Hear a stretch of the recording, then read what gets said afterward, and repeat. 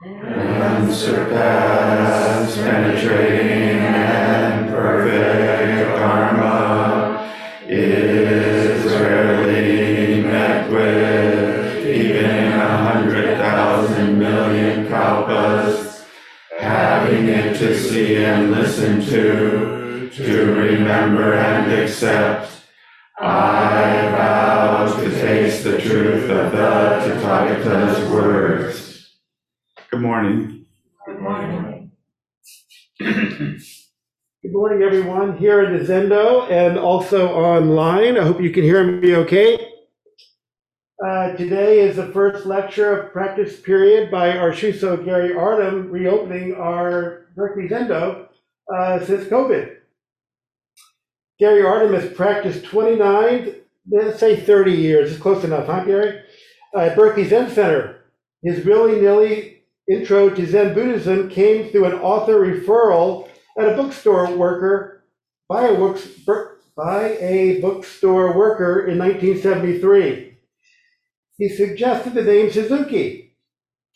Gary bought a D.T. Suzuki book, not Shinryu Suzuki. Later, he bought Zen Mind Beginner's Mind. He feels this is enough for an intro to open his talk today. Please welcome our Shuso Gary Artem and give him your complete, full attention. Hi, everybody. Hey, Gary. Thanks for coming out. We have almost a full Zendo, which is amazing. It's been so long. Seems so long since we've been together. And I'm grateful to be here and to represent or to act as your Shuso. Before coming here, I was laying in the office because laying is one way for me to kind of calm myself down, which I'm really nervous, I have to admit. And I started to think about a circle, and throughout the talk that I put together, circles show up. And I thought a good name, I wrote myself a note, so I got this right, that maybe a good name for this talk would be Circling Case 87, because that's the case we're studying. It's Unman's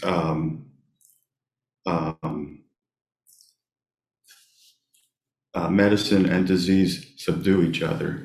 So I'll jump right into that.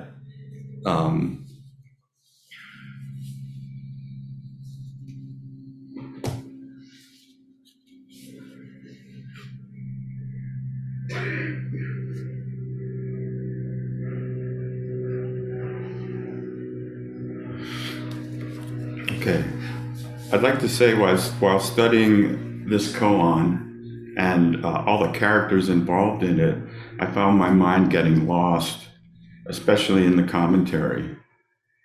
Not sure if that's the koan working on me or chemo brain. I hope the former.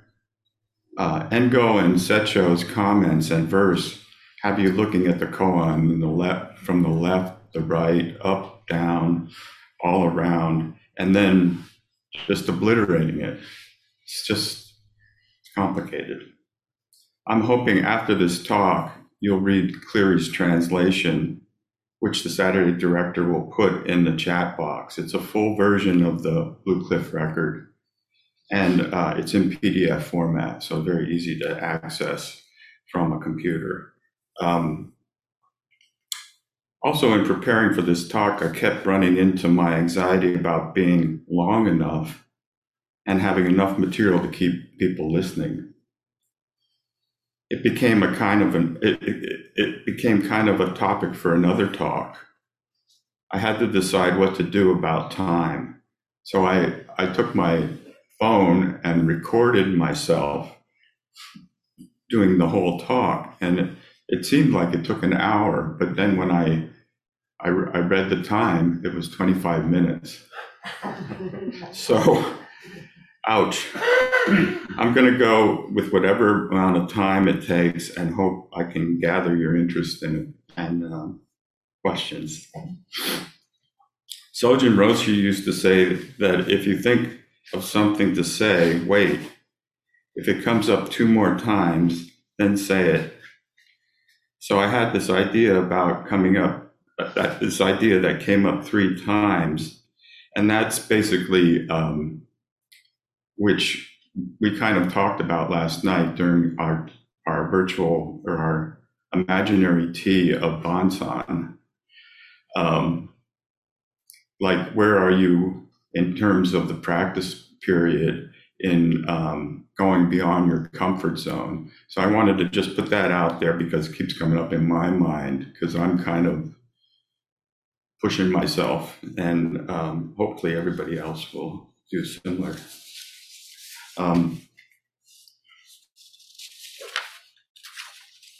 So I wanted to say something, just a little bit about Unman, or Unman in Japanese.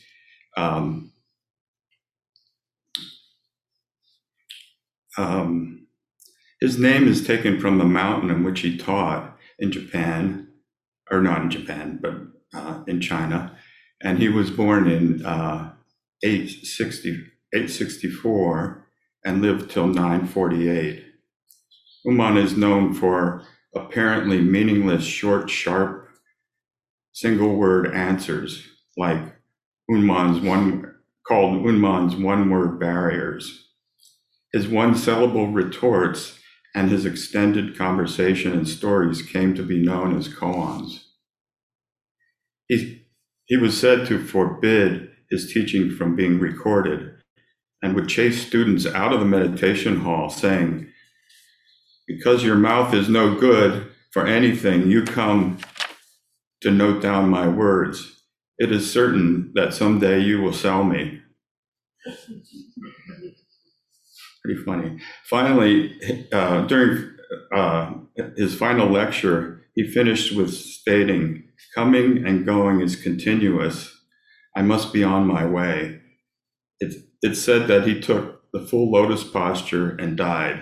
His corpse would be venerated until the 20th century and then would disappear during the chaos of the Cultural Revolution.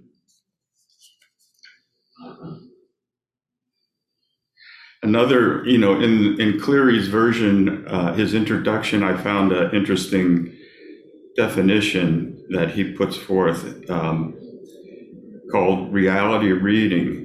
You yourself become the case or the koan, and in so doing, the Blue Cliff record of ancient China stands revealed as your very life, right here in this time and place. So I'll try and do that for us in this talk. So first I'll read the pointer, the case, and then a verse of the koan. Excuse me.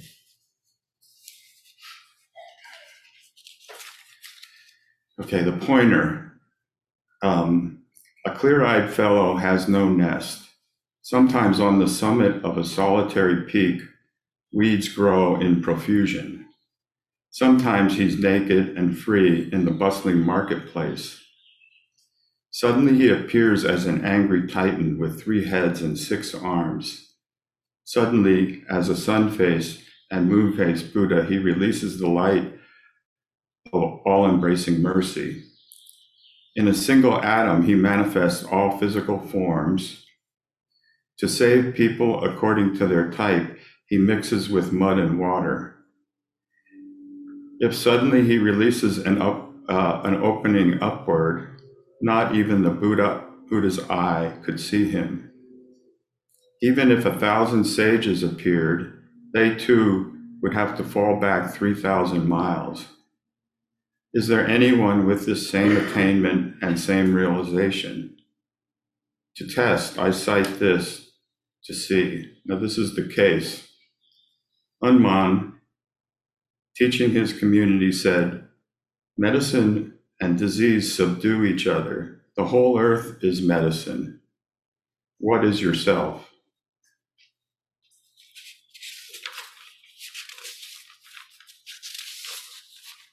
The verse,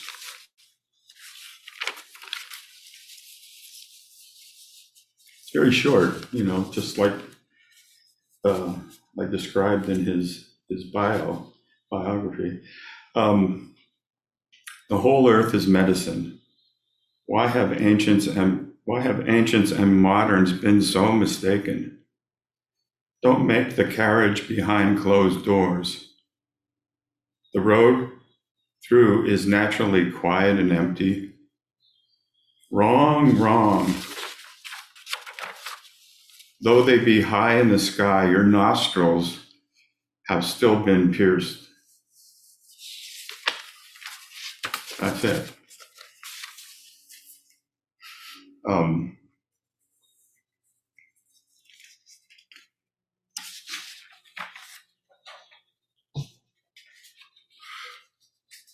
Medicine and disease subdue each other. I'm going to focus on that one line this whole talk, so hopefully it'll be interesting. Subdue is the synonym for subdue is conquer, defeat, overcome, overthrow, reduce, vanquish. While these words mean to get the better of by force or strategy, subdue implies a defeating and suppression.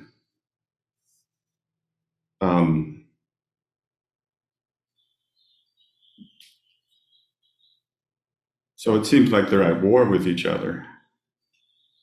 My first thought when reading this koan was, while the whole earth is medicine, then disease and you are medicine. Duality within oneness, or Unman's whole earth is medicine. The second thought I had is all disease has a medicine component. Master Unman says, what is yourself? My third thought was, what is yourself? Maybe medicine and disease are a choice in how you respond to life. So those all said, I don't expect you to think about them. Not now. Maybe in a later talk, I'll get back to those ideas. So medicine and disease subdue each other. How does that apply to me or to you? Subdue means to conquer or defeat. So when in August 2020, I started spitting blood in the shower, I was, needless to say, alarmed. I called the advice nurse and got an appointment with the head and neck doctor. The day of my appointment, I wasn't thinking about this koan. I was worried. The doctor examined my throat and tongue and took a biopsy of what turned out to be a large tumor in the back of my tongue. Her name was So Moon, which I found really beautiful. She tried to comfort me, saying, it's good you caught this early and that there's a 70% cure rate.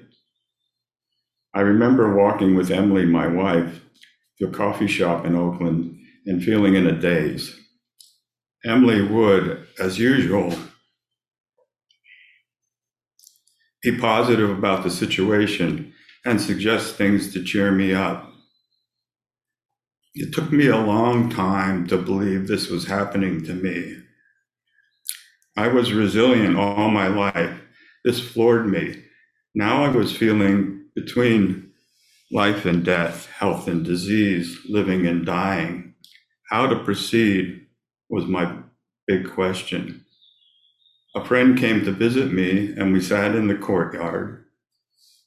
He asked, how do I stay calm? How do you stay calm in the middle of this? And I said, I have no choice. I need to go through this. Medicine and disease subdue each other. What was the medicine I needed to defeat or to work with this disease? I went into overdrive deciding what to do next. The gold standard for the size tumor was to do a combination of radiation and chemotherapy. There was holistic approaches and immunotherapy. I went to another doctor to get a second opinion, and they confirmed the gold standard. It's strange how talking about this is like revisiting places you want to forget. But dealing with disease in medicine is not easy. Medicine can be poison, having the side effects of poison. So what is it? Poison, medicine, or both? Maybe both. I went with the gold standard. The prep work to do this is nearly as hard as taking the medicine. You need to get a port for the chemo and a port for a feeding tube so you can get enough food. If you can't get enough food through your mouth, you can get your calories through a feeding tube. They strongly suggest the ports because of the sunburn you get in your mouth and neck from radiation. They don't want you to lose weight, which would alter your radiation targets. All this very complicated. So maybe I should stop with the details and say more about my mental struggle to take the medicine. In some ways I feel like I'm just complaining, but I just wanted to express, some of what I went through. I had a team of doctors help me navigate this medicine/disease. There was medicine offered from hospice doctors. I was going to make it through this, so I didn't really lean on them. I isolated and saved my energy for doing the chemos and radiation. I can't remember what I thought it would be like to finish. I just put my head down and did what I was told. Finishing the treatment left me feeling alone. Or after finishing the treatment, left me feeling alone. The attention I got for 7 weeks disappeared. I had to wait and see if treatment worked. In January 2021, I got an all clear. I was happy for a day and then sunk low. Somehow through all that treatment, I had not readied myself to continue. Someone said to me, "You prepared to die, but not to survive," which is kind of spot on. What next? Medicine is not always the cure. It can cure you of a lump and maybe clear cancer from a lymph node, but does it cure? It can have you looking at the world with clouded glasses, looking over your shoulder. So now what medicine do you take to counteract the disease from the medicine you just finished? It can be circular, or maybe it is circular. Be careful not to get stuck in the loop. Medicine and disease subdue each other.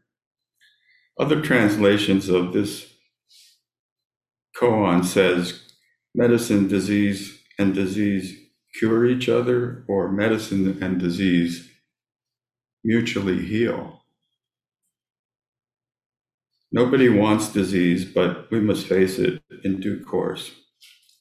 It shows up when least expected in our lives, where we wouldn't identify with it as a disease. Maybe a breakup with a partner or an argument with a friend. We don't look at those situations as a disease, or as Sojun would say, dis-ease. A dis-ease. But we look for cures when they happen. So couldn't Unmen be talking about those too?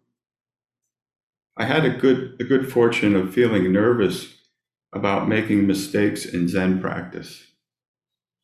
A kind of perfectionism that is kind of a dis-ease that can penetrate your bones if you stick around and continue practicing with a group. So I have a story about this disease. When I was head server, I would frequently look towards our late abbot, Sojin. He always seemed to be scowling at me.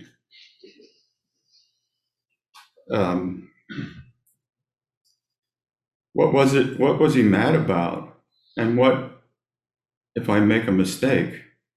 It kept me on my toes and wanting everything to be just so.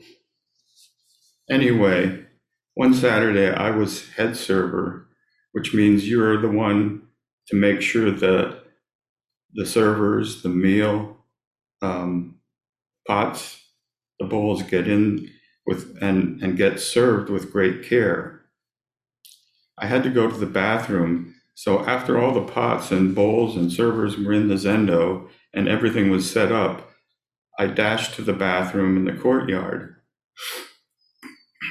I came out of the bathroom and all was quiet. So I opened the Zendo door and stepped in and looked up. Suddenly, it seemed like I was in the middle of a circle and everyone around me was staring at me. I felt naked and totally exposed. I let that feeling run through me and thought, this is okay. It's okay if you see me, however, mistakes and all. From that point on, I can't remember Sojin staring or scowling at me. Like he knew what happened. So is it medicine or disease? Medicine and disease may be one and sometimes two. Medicine can be poison if you don't need it, or a cure or rebalancing if you do need it. Knowing when to start and when to stop is important.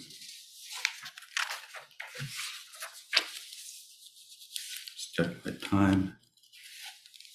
I'm running pretty fast. So what else can I say about my coping with disease? Anxiety has become an ongoing companion, though I don't usually see it as a friend. I can worry about almost anything and create a state of agitation.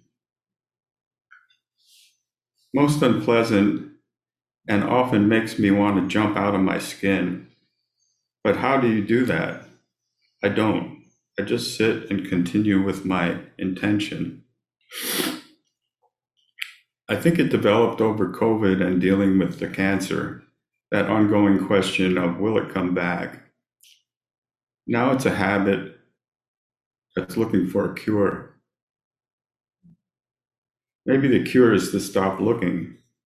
Time will tell. I'm going to read something from Not Always So. I think it was put together by Ed Brown, and he has a little writing about the Blue Cliff Record and Sun Face, Moon Face Buddha.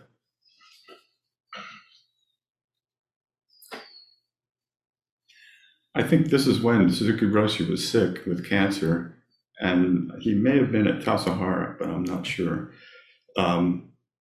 Lately, I have been sick, and because I have been practicing Zazen for many years, some people say, he will not catch cold or suffer from the flu. But isn't it funny he stays in bed so long? We may believe that Zazen will make us physically strong and mentally healthy, but a healthy mind is not just healthy in the usual sense, and a weak body is not just a weak body. Whether it's weak or strong, when that weakness or strength is based on what we call truth or Buddha nature, then that is a healthy mind and a healthy body. My voice may not be very good yet, but today I'm testing it. Whether it works or not, or if I speak or not, is not a big problem. Whatever happens to us is something that should happen. The purpose of our practice is to have that kind of complete composure. In the Blue Cliff record, there is a koan concerning Baso. Baso was big and physically very strong, a man of great stature. Once, when Baso was ill, the monk who took care of the temple came to visit him and asked, "How are you doing? Are you well or not?" And Baso said, "Sun-faced Buddha, moon-faced Buddha." The sun-faced Buddha is supposed to live for 1,800 years. The moon-faced Buddha lives only one day and one night. When I am sick, I may be a moon-faced Buddha. When I am healthy, I am a sun-faced Buddha. But the sun-faced Buddha and the moon-faced Buddha has no special meaning. Whether I am ill or healthy, I am still practicing Zazen. There is no difference. Even though I am in bed, I am Buddha. So don't worry about my health. This is quite simple. Whatever happens to Baso, he can accept things as it is, but we cannot accept everything. We may accept something we think is good, but if we dislike something, we won't accept it. And we compare things.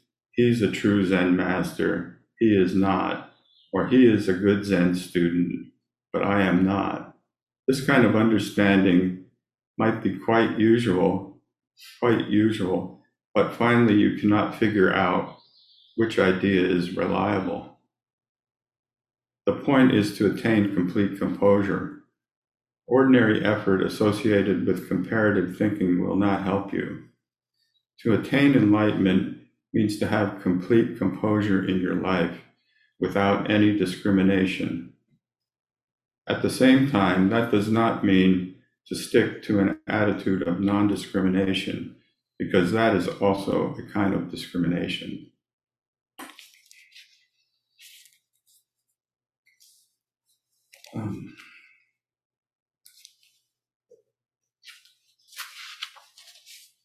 I have another reading on sickness that is short, and it's from Dogen's Shobogenzo Zumoki. If I can get to it. Okay. Dogen instructed, someone said, "I am sick. I am not a vessel of the Dharma. I cannot endure the practice of the way. Having heard the essentials of the Dharma, I wish to live alone, departing from the world, nourishing my body and taking care of my sickness until my life is over." This is a terrible mistake. Sages in the past did not necessarily have golden bones. Ancient practitioners did not all have superior capabilities.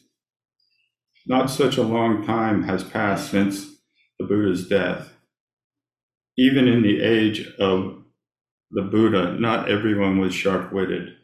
Some were good and others were not. Among the monks, there were some that did incredibly evil things, and others who had very low intellect. None of them, however, demeaned themselves or failed to arouse Bodhi mind. None failed to study the way on the grounds of not being a vessel of Dharma. If you do not learn and practice the way now, in which lifetime will you become a person of capability or a person without sickness? Just do not think of your body and mind. Arouse Bodhi mind and practice. This is most important in learning the way. He's pretty harsh and pretty direct about whether you're sick or not, you can be a vessel of practice and good a way. I know I'm doing a lot of reading, and I apologize some for that. I thought those were good, good teachings. And Cricket sent me this poem after my Way-Seeking Mind talk that I thought was pretty appropriate to close with. I'm pretty early, but that would give us a lot of time for questions. The poem is from Wendell Berry, and it's called The Peace of Wild Things. When despair for the world grows in me, and I wake in the night at the least sound, in fear of what my life and my children's lives may be, I go and lie down where the wood drake rests in his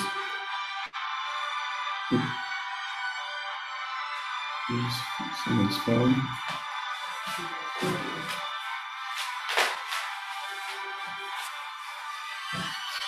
I'll just take a pause there. Music break.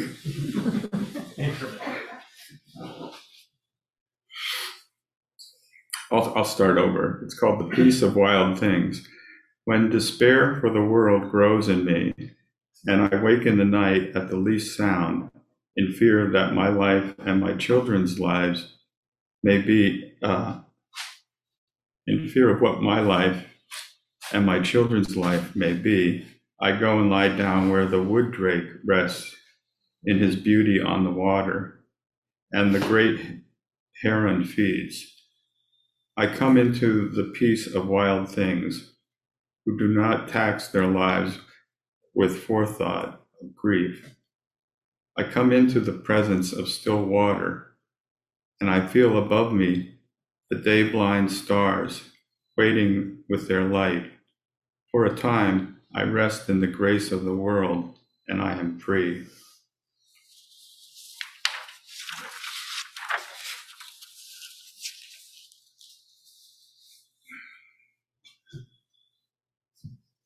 That's all I have. Thank you. And I invite questions. I don't know if I'll have good answers, but I'll try. Hosan, if you want to say anything first, or yes, thank you, and thank you for showing up.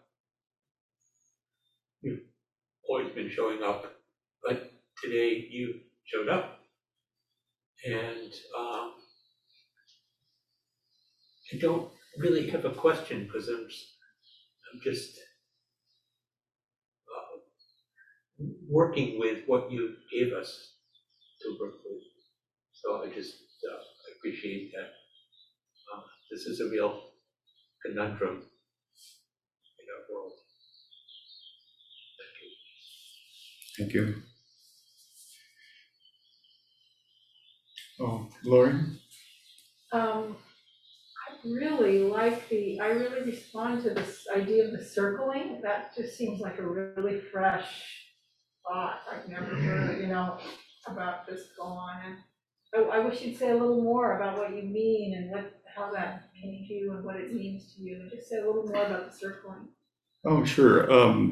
Actually, talking with Hosan gave me the idea of, he said that the first talk, he wanted me to circle koan and not get too deeply into it, which I think I accomplished that, and not by some great intelligence. Thank God. And but it's kind of like what Sojin always used to say: there's birth and death, but then there's life, and so there's disease and medicine, and they're feeding each other, Circling each other. Yeah, circling each other. And so that was kind of a last minute. I didn't have it in the talk, and I'm just laying in Sojin's bed, which is kind of circular too. Thought of it, I don't know if that's, Yeah, good. Maybe you'll think more and share more about that. Yeah, As okay. a future talk. Thank Sure. you. Gary, we have a couple participants in the chat or in the online Zendo, and the first is Ed Herzog. Go ahead, Ed. Hi, Gary. Hi, Ed. It's wonderful to see you in the Shuso seat at last. And my question is what does composure look like to you when facing illness and pain? You might repeat the question because Ed's question was, what does composure look like for me? Is that right, Ed? Yeah. Yeah, when facing illness. Oh, go ahead. You're muted, Ed. When you or one is facing illness and pain, what is Suzuki Roshi was talking about composure, and I'm just curious what does that look like, or what does that feel like?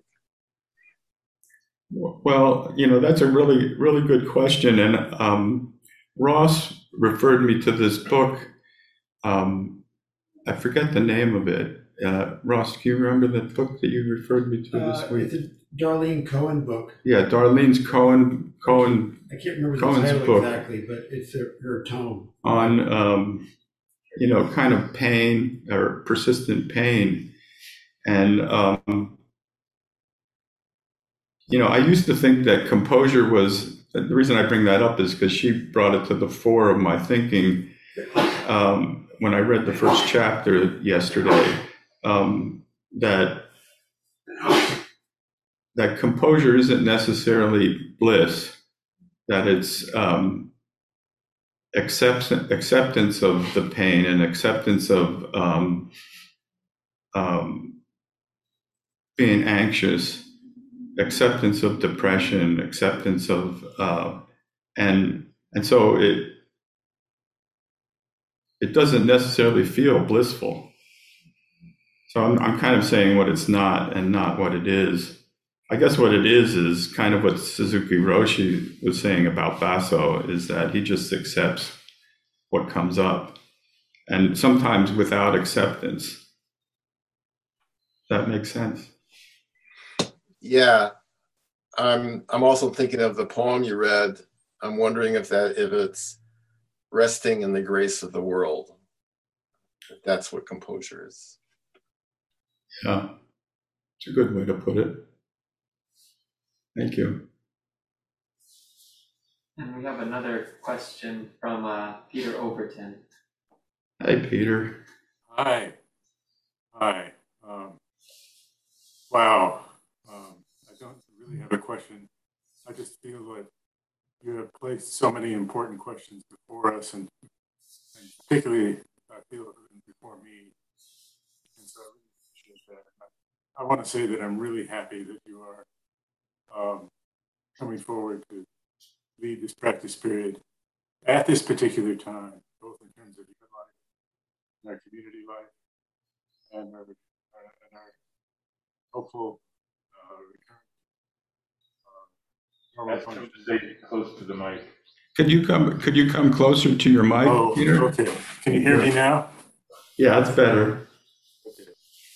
Okay. Just really happy that you're leading this practice period right now. Just it seems so fitting in terms of the changes you've gone through yourself, and as a community we've been going through together. And it seems like the perfect time to make that shift. And I'm just really, really glad that you're doing it. So thanks a lot. And thanks for raising all those questions about how to navigate such uncertainty and difficulty.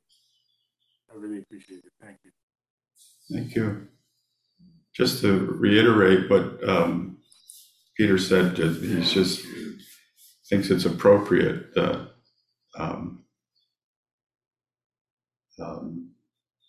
the subject matter for what's happening right now, or what we've gone through. So yeah,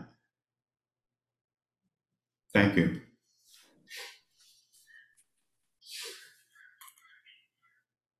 Oh, Jerry, and then Hannah. Hi, Sorry. uh, something you said, Speak up, Jerry, please. I have laryngitis. Oh. Thing you said, when you were talking about Suzuki Roshi, made me think about skillful means. We're looking at skillful means in the Lotus Sutra, and there's something about how we deal with phenomena in a skillful way or in a different way. And you can create disease or harm, or you can heal. And that using, for example, speaking can be very helpful. Speaking can be neural. So how do you see the connection between this medicine disease and skillful means? The question is, how do I see the connection between skillful means and medicine and disease? Kind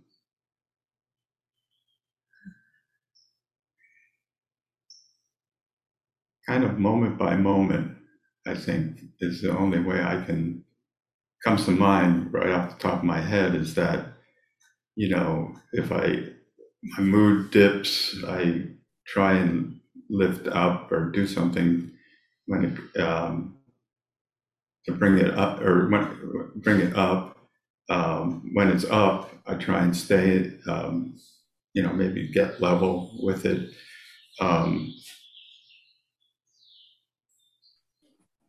And I look for advice from other sources, like getting the second opinion on the gold standard for my treatment, therapy,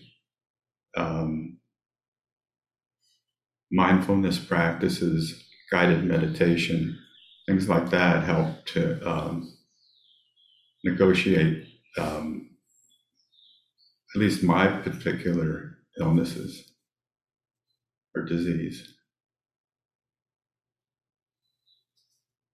Hopefully that's skillful. I'll try and make it skillful. Yes, thank you. Yes. Hi. Leslie, sure. All right. I too am very happy to see you in that seat. Sometime before the pandemic, during the tea we have after the lecture on Saturdays, I was out there and Sojin came over to me and said, "How are you doing?" And then he immediately said, "That's a terrible question."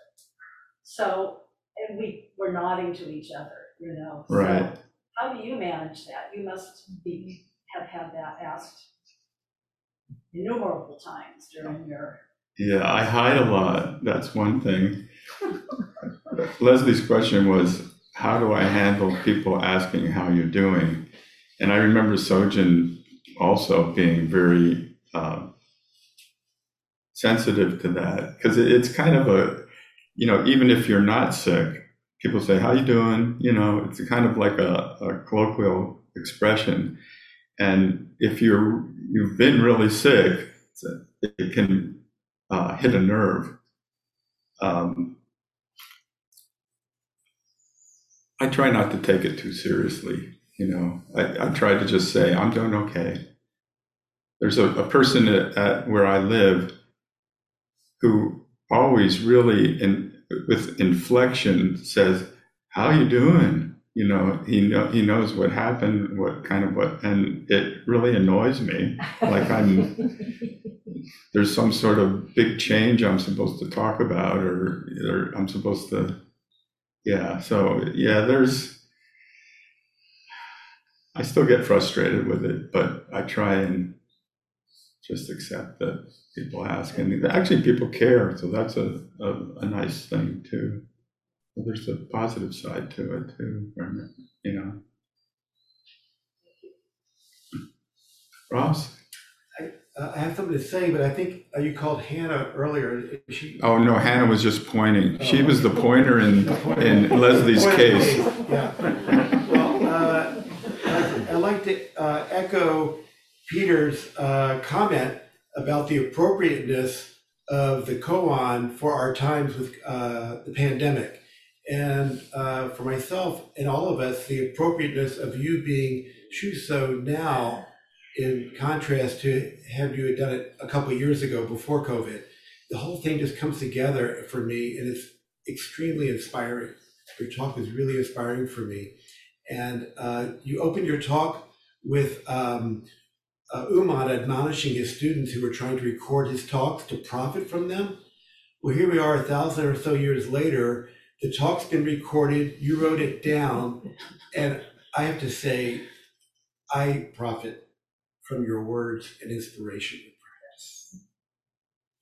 So Uman, that's old school. Thank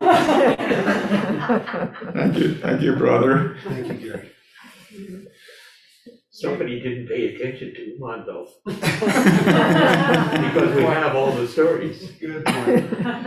Well, I didn't, it's funny because I found this other thing that Dogen wrote about reading the Blue Cliff Record is kind of a government type document that was compiled in China. And he was reading it one day and some student came up to him and said, "Why are you reading that? You should be practicing."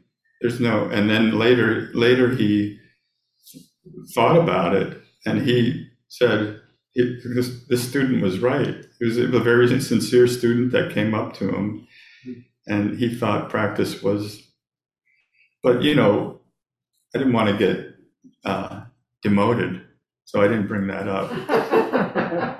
But now I did. You're done. Gary, there are several hands in the online Zendo. Maybe we could take a few and get a few in person as well. The first is from Jonathan Antonori. Okay. Maybe you can let him know because I'm muted. Jonathan, you could ask a question. Hi, yeah. My name is Jonathan. I would like to share. It's not Soto. It's actually a Rinzai guy, Huang Po, but it really resonated with me. So I just wanted to read a quick quote. Actually, he's quoting Qing Ming.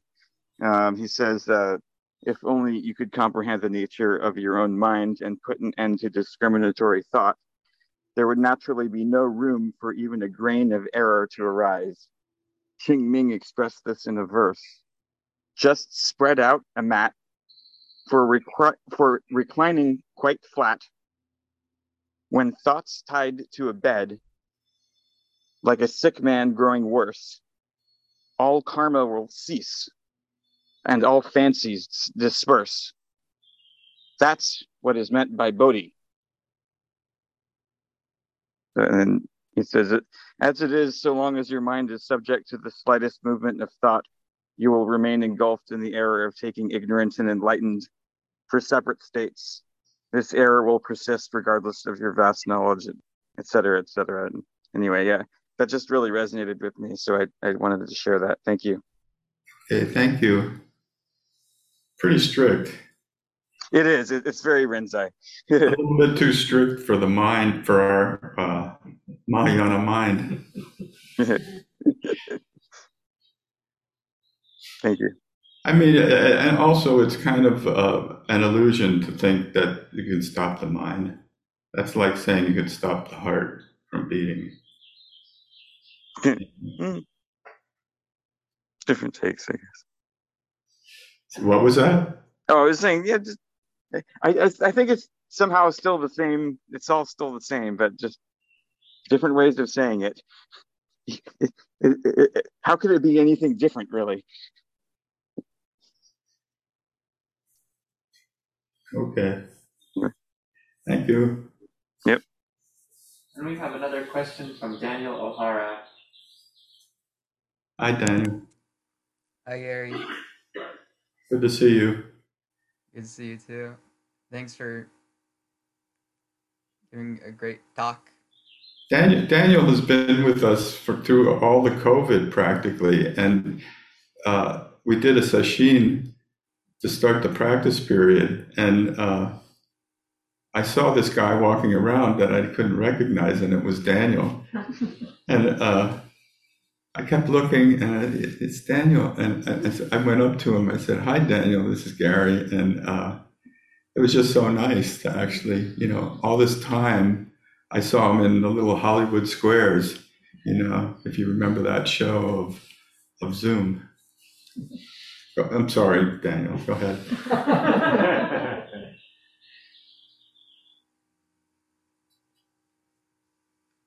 You mentioned acceptance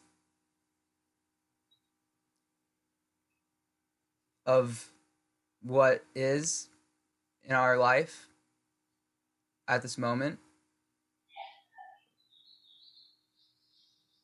Is that active or passive, or is it like a just passive kind of acceptance, or is there an active component to accepting? I see. Daniel asked, is there an active or passive part to acceptance? And I think there's both. I mean, there's some things that you have to, like I can't deny I had cancer and that it's in remission. But there are things that you can do to improve, your situation, and that's the active part. And to know the difference, right? There's the serenity. I think that ends the serenity prayer. We're pretty open, Mahayana people, to grabbing truth where we see it, and I think that's pretty good truth. Does that answer your question? Yeah. Thank I want to have Susan go next, if that's okay. You had your hand up, right, Susan? Yeah, thank you. I kept having this image as you were talking. There's a plant that's flowering everywhere now, foxglove, also known as digitalis, and it's extremely poisonous plant and extremely beautiful plant, and used in its medicine for the heart. And I was thinking about everything you described you've gone through, and I honestly think you would have been a strong Shuso 3 years ago, but something about that medicine that you took, that poisonous medicine, and it worked, and here you are, and I'm really grateful you're here, and you just emote great beauty, as the Shuso, and in your life as you've gone through this.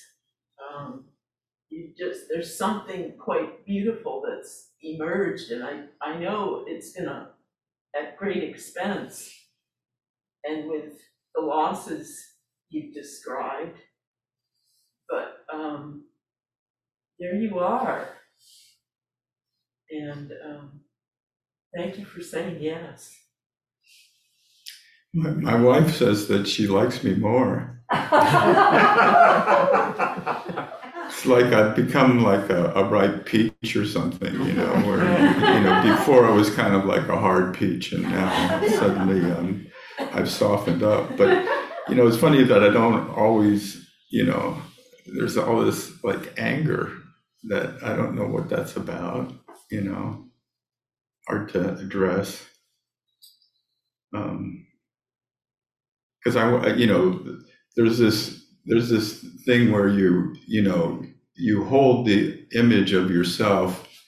There's a great poem about this, but you cling to your old image as you go forward into this new person that you are.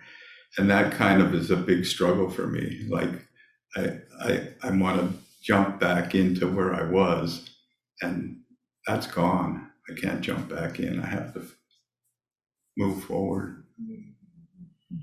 Yeah. Maybe in some mysterious way, you know, the fruits of Zazen, your long practice, have brought something forth that's quite beautiful. I mean, you know, when our daughter's friend had cancer, she was very young and she wanted to learn to meditate, but she didn't have the chance to develop a practice over a long period of time. And, you know, the disease took her life, but in your case, I just continue to be struck by that, the longevity of your practice and how it's carried you through this really difficult time. Thanks, Gary. Thank you. Yeah. Gary. I think it's time. So thanks everybody for showing up, and maybe I'll put more in the circle in the next one or two talks I think I have to do.